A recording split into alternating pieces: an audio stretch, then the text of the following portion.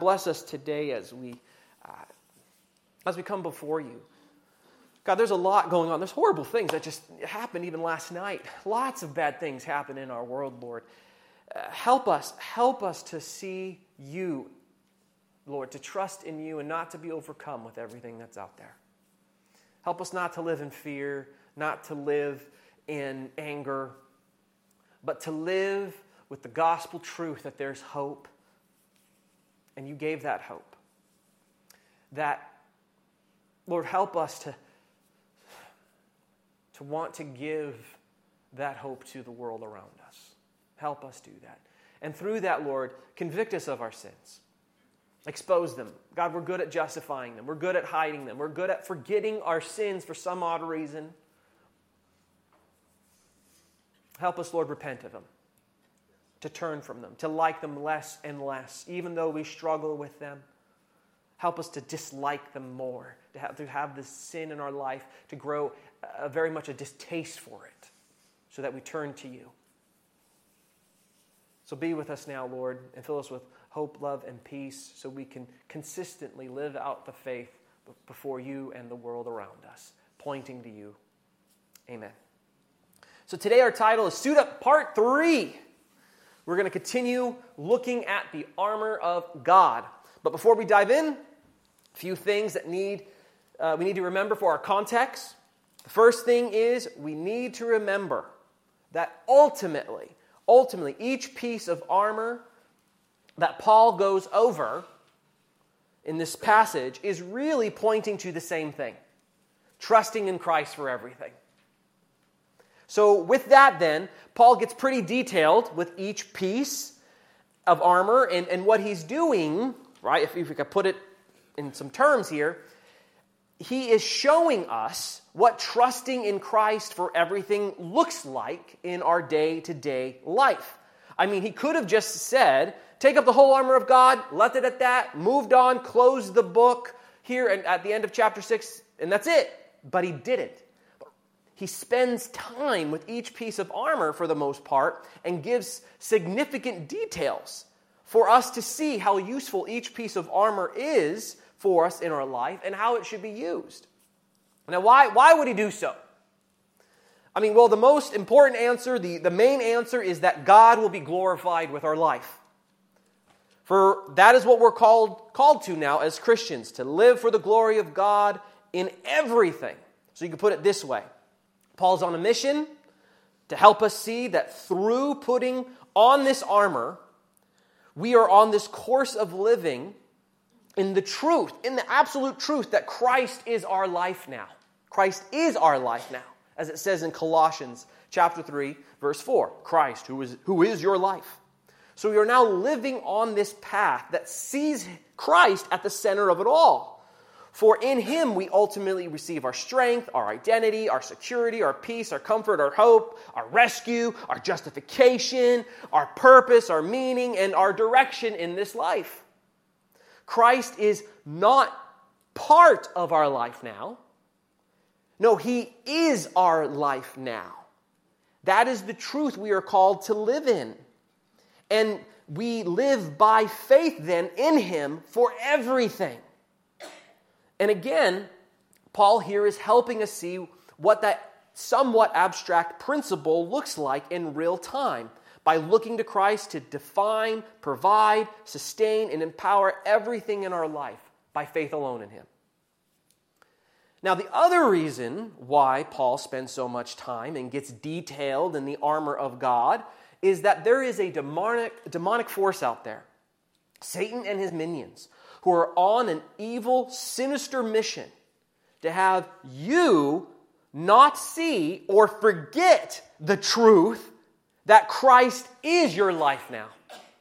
They are doing whatever it takes to have you see Him as only part of your life, a small section of your life now as a Christian. So that through Satan's influence in this world, he can persuade you to continue in sin, increase in sin, and not repent of your sin or turn away from your sin. His goal is to have you to compartmentalize your life so that Jesus is just a small section of your life amongst everything else. He doesn't want you to see him as the house you live in. He wants you to see it as just some place that's rented, some apartment up in the far right corner in this building. Well, let me put it in a different way.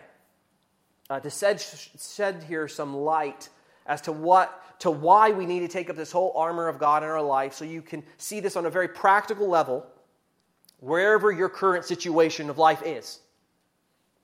Satan, through his influence of the world, or in this world, is on a mission to make everything else but Jesus be your life or the center of your life. He wants your kids, your grandkids, your marriage, your friends, your health, your family to be your life or the center of your life. He wants your job, your home, your hobbies, your pets. He wants your school to be your life or the center of your life, not Jesus. He wants security, comfort, finances, vacation, your sleep, getting away from everything, media, politics, whatever, whoever, to be your life or the center of your life. And to only have Christ be a small part or small addition to your life. He wants you to live for and from everything else but Jesus. Like, Jesus is just an hour on Sunday morning, if that. Keeping Jesus as a prayer before a meal. Keeping Jesus as a quick thought to get you out of some inconvenience in your life, but that's it. You move on. Satan wants you to forget that Christ is with you wherever you go now, and you are his child, so that you do not rely upon Jesus for everything as you go about your life. Satan wants you to rely upon yourself and everyone else but Jesus. And as we fall prey to this, making much of everything else, making much of other things in our life, and keeping other things at the center of our life, and not having Christ as our life or the center of our life, so that we live from him and for him in all things, Satan comes in and crushes us. He exhausts us. He stresses us out. He brings more fuel to the anger in your life. He exasperates this self-righteous, judgmental attitude within us. He consumes us with the pressure of making it in this life, overwhelms us with about being successful according to worldly standards. Or he breaks you down and crushes you when your children or loved ones do not succeed according to the world's ways. And then makes you feel useless, like you messed up. When anything but Christ is at the center, we just give in to more and more sin. Because things, even people, should only be part of our life, that should be only part of our life, become our life. And we forget Jesus is the one that is at the center of our life. And everything should revolve around him, revolve around his ways, around his standards, his definitions, his purpose for his glory. So when we fall into or give into the lie that Christ is not our life but only part of it, then Satan and his ways influence us, entice us, string us along, persuade us to follow the ways of sin, because our eyes are looking at everything else but Jesus, which again is Satan's mission. He wants you to not see Jesus as your everything and to not go to Jesus for your everything. So with all this in mind then, we're going to look at our text today, Ephesians chapter 6, verse 16. Paul says this: "In all circumstances, take up the shield of faith, with which you can extinguish all the flaming darts of the evil one. Now, if you notice right off the beginning here, right off the bat, Paul unashamedly comes at us with a very blunt and yet very basic concept that has, in principle, been repeated much throughout this letter and repeated much from this pulpit. And this brings us to our first point. Trust in Jesus for everything. Paul says, in all circumstances, take up the shield of faith. Or more directly, live by faith in Jesus for everything, in everything, with everything. Now, I'm sure many of you would say, yes, John, we get that. We've heard this before, trust in Jesus for everything. Some of you may even be like shutting down, saying, is he ever going to say anything different? Is he ever going to say anything new? Well, my friends, let me tell you why this basic principle of taking up the shield of faith in all circumstances, trusting Jesus for everything, at all times, bears repeating over and over and over and over. You ready? Here's the sad truth. The moment when you, including myself, walk out those doors of the church, it will be as if this statement was never stated and you never even heard of it. When we walk out to our cars, go back to our homes, go back to our life, guess what? We stress out. We begin to worry. We begin to fester anger, create new grudges, tear into those who hurt us, explode in wrath on those around us or loved ones, become envious or jealous of others because of their so-called easy, perfect life. Everything's all together. And become very critical of our fellow church members to others. Like, can you believe so-and-so on Sunday? What were they wearing? What were they saying? They sat in my spot.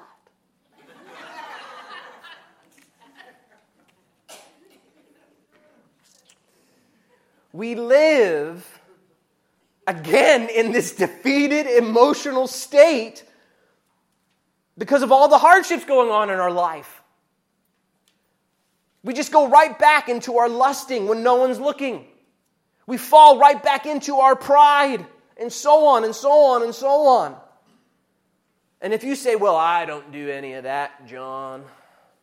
Yes, you do. Maybe not what I stated here. But I just need to ask those closest to you or just creepily follow you around. We all fall into sin and do so very easily because we too often forget to take up the shield of faith that has been provided for us. We still have a sinful nature within us. Even though we are saved, we're going to heaven. Amen. Saved by grace. But still, as the old hymn says, we are prone to wander, Lord. I feel it. Prone to leave the God I love. And the only way to overcome our sin, to not give in to our sin, to flee from our sin, to turn from our sin, to have a disgust in our heart grow more towards sin, is by looking to Jesus, by going to Him by faith. Taking up that shield. And as much as you think that you have a handle on it, you don't. Which is why we need to be reminded and encouraged to mature in the truth that it's by faith alone in Jesus that we will overcome our sin, and that's it. And though it seems like such a simple truth, and in one sense it is. I mean, a child can grasp it. But it's also a very deep truth that you'll never grow out of, you'll never grow apart from, you'll never leave behind. But rather it is a truth you will grow more into because you're trusting in a person. You're growing in a relationship with a person, Jesus Christ. He's not some far-off person like in some far-off country that really doesn't have a connection to you. No. I mean, yes, he is in heaven with a full resurrected body to never die again. That's physical. But we must remember, he's God. He is the God-man, truly God and truly man. And because he is God and not just a man, he's both, he is able to have a relationship with us directly, with you directly, sitting here in this room, and those of you online.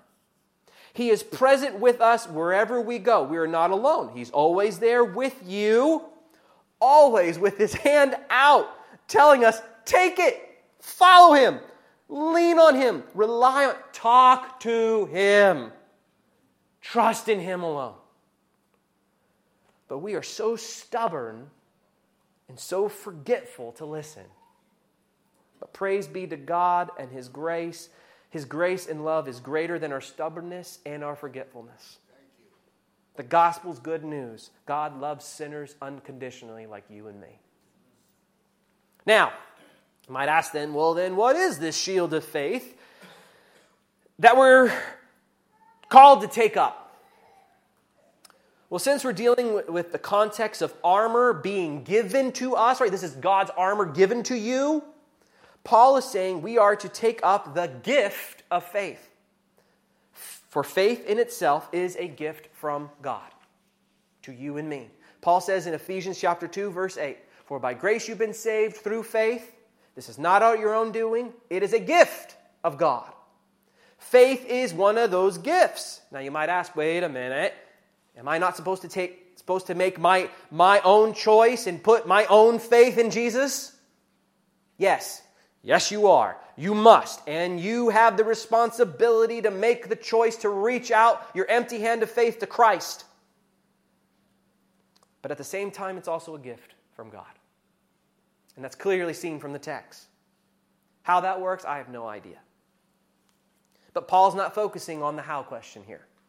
He's dealing with the what question, the what do I have access to question. And he's encouraging us to use that. The shield of faith. And this brings us to our second point. Shield yourself in his promises. Now, by saying or calling it a shield, that word shield there, the image that's being portrayed with that word shield is this description of a massive shield that is about the size of a door. Not a hobbit's door, a big door.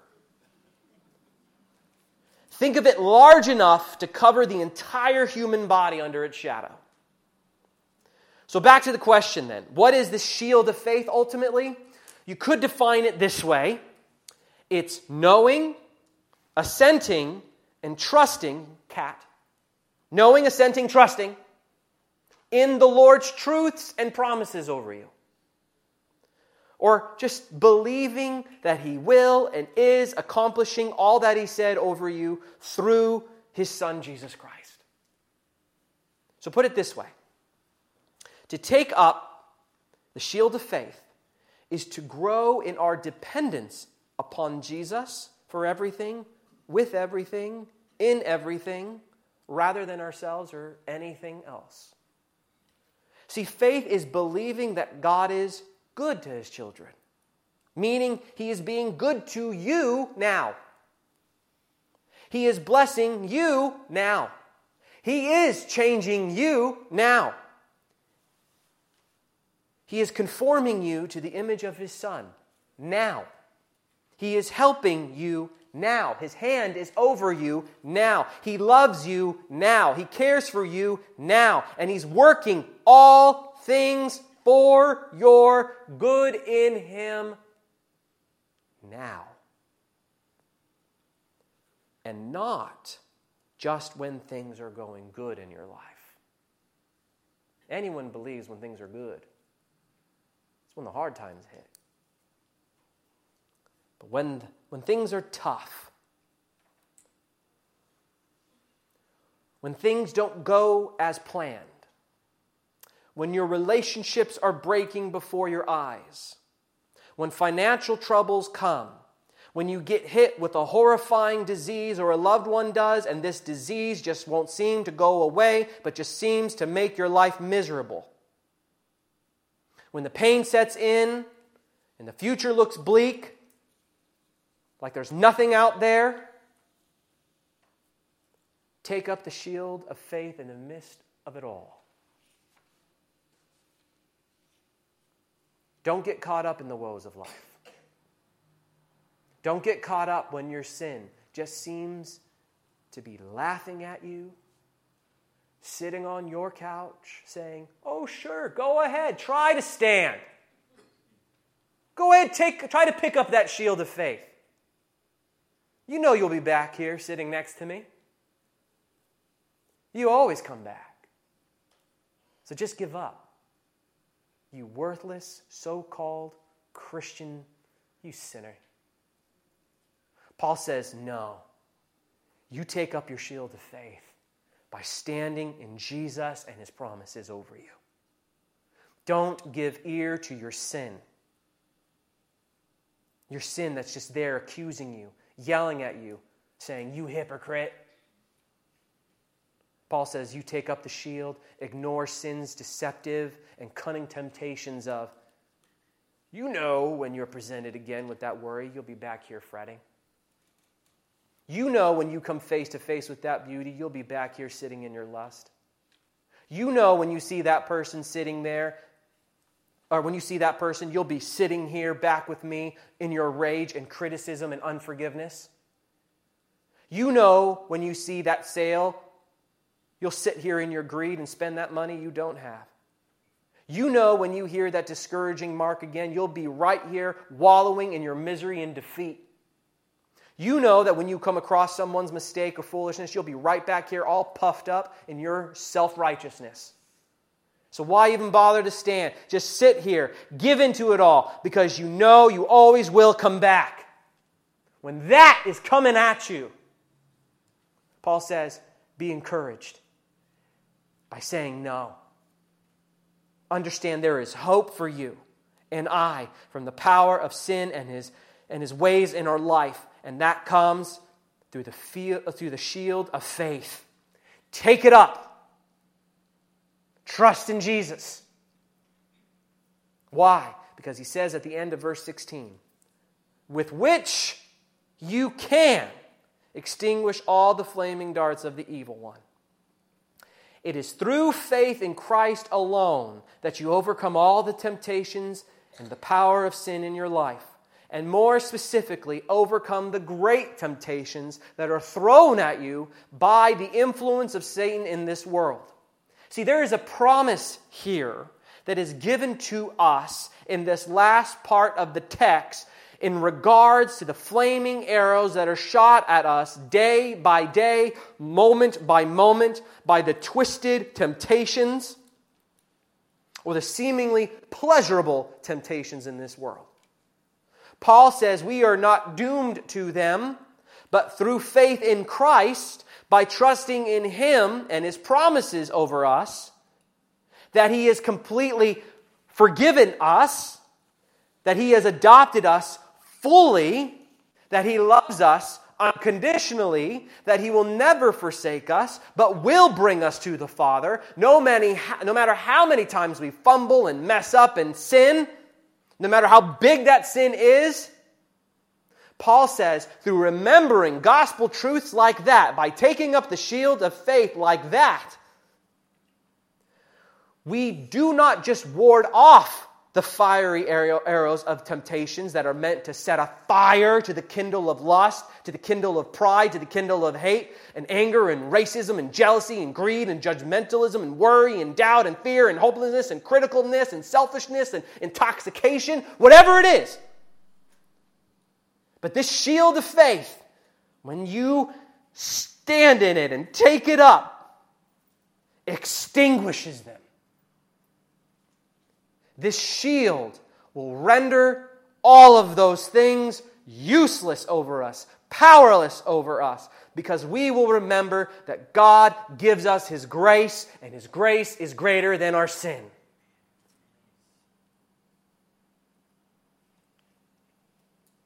But you might ask, what if the arrow does hit you? What do I do with the arrow that's in me? Because I guarantee we're all going to get hit. I know I will, because I often forget to take up my shield. I think I can always do things in my own strength, and then I get hit hard. So what do? Well, when that fiery arrow hits you, because you forgot the shield of faith, and it's driving itself in deep and begins to set ablaze your sin that just burns deep within you. Paul says, this is what Paul's saying here from this passage. Don't look at the arrow. Don't even try to take the arrow out. It's just going to burn you.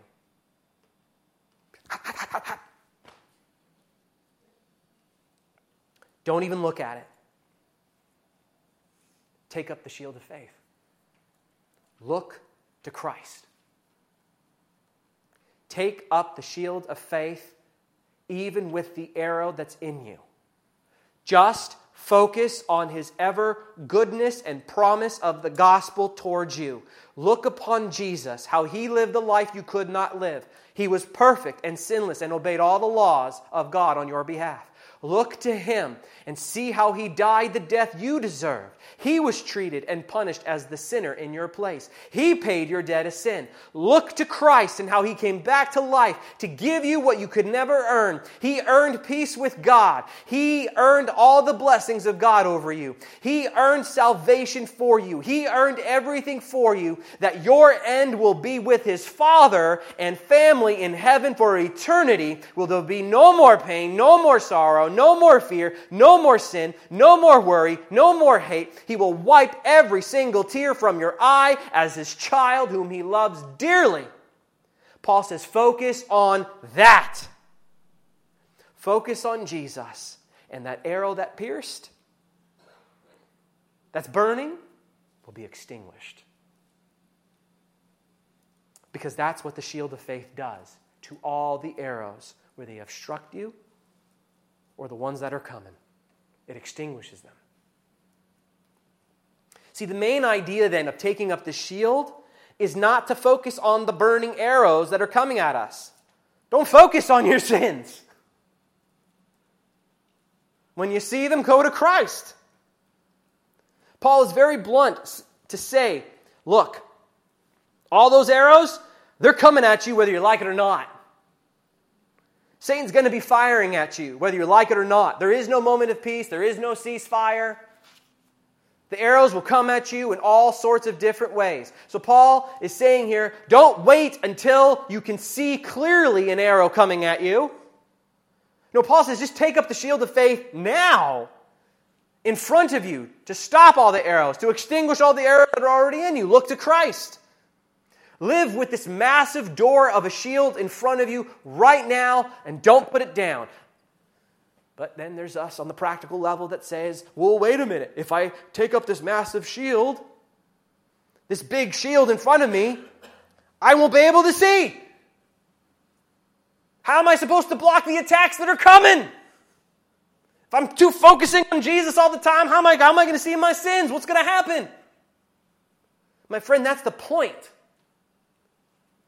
You're not supposed to be focusing on anything else. Satan's arrows are so crafty that you don't even know what to block most of the time. But Christ does. Christ does. Look to Him. Look to His gift of the shield of faith in front of you. Or really, just keep your eyes on Christ. And this brings us to our last point. Jesus is your shield by faith in Him. Paul, in essence, is really saying this. Let Jesus do the defending. Trust Him to do the extinguishing. Trust Him to do it on His time, according to His ways. You have to wait on Him. It says lots of times in the Scripture, wait upon the Lord. Because if you don't, and you try to defend yourself, without him, or extinguish these arrows without him, you're setting yourself up for failure or legalism or just more sin in your life. Paul says here, just look to Christ. He can and he will and he is defending you and he is protecting you. Even if you can't see it in the moment, even if you can't feel it in the moment, and even if you don't understand how it's possible. We, by faith, are called to believe it because that's his promise given to us as his children now. For ultimately, he is our shield of faith by looking to him. And over again in Scripture, God is spoken of as our shield in whom we trust. In Genesis 15:1, the first book of the Bible, it says, "Fear not, Abram, I am your shield." Though he's speaking to Abraham, it's really to us. Deuteronomy 33:29, "A people saved by the Lord, the shield of your help." 2 Samuel 22, verse 31. "This God, his way is perfect, the word of the Lord proves true. He is a shield for all those who take refuge in him." Psalm 3:3. "But you, O Lord, are a shield about me." Psalm 7:10. "My shield is with God." Psalm 28:7. "The Lord is my strength and my," you guys can say it. Psalm 33:20. "Our soul waits for the Lord, for he is our help and our Proverbs 30, verse 5. "He is a shield to those who take refuge in him." God always makes good on his promises to his beloved children. You can just read that over and over in Scripture. And the absolute proof that truly then he is our shield now through faith in him, how do I know it's for me? It's the cross, the gospel. You look to Jesus because the cross is the ultimate verification of him making good on his promise to defend us and to do only good to us through faith in Jesus, despite our failures and sins towards him. He saved and loves sinners such as you and I. He won't let you go. So if you believe in Jesus, understand that he is the one to defend you from the evil one and his temptations, all by just believing in Jesus. That's it. Faith. Trust in him. By resting in Jesus through standing in his armor, with him as your shield, he will fight for you as you rest in him. So take up your shield of faith now. Keep your eyes upon Jesus now. And by him alone, you and I will overcome in him, because we have already overcome this world because he has. We win. Let's go to the Lord now in prayer. Deacons will come up here if you'd like to pray with one of them. Let me invite you, if you don't know Jesus today, I pray today you come to know him. If you're struggling, I pray that today you go to him. If there's something going on in your life, take up that shield of faith, which just means trust in Jesus. Stop looking to everything else. Just look to him. Trust in him. Let's go to the Lord in prayer. Father, thank you so much for this wonderful good news.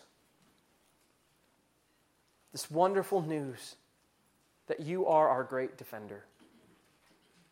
That when we don't even know how to defend ourselves, you're defending. We just need to trust. That's it. And God, is so good to know that it's not the quality of our faith that makes you defend us more or less. It's just that we have faith at all. And God, that's good news. Thank you for loving sinners. Thank you for loving sinners such as us who are imperfect in your ways, who get all prided up and puffed up when we do something good and we think that we deserve better and we can do things on our own, and then we fail hard, and you still love us. Thank you for that hope. God, I pray that people can recommit themselves to trusting in you, recommit themselves to just following after you and whatever it is, to see you at the center and work from that to glorify you with whatever they are doing. And if someone doesn't know you here today, I pray that today they just reach out to you saying, Jesus, I am a sinner in need of your grace. We pray this in your Son's name, amen.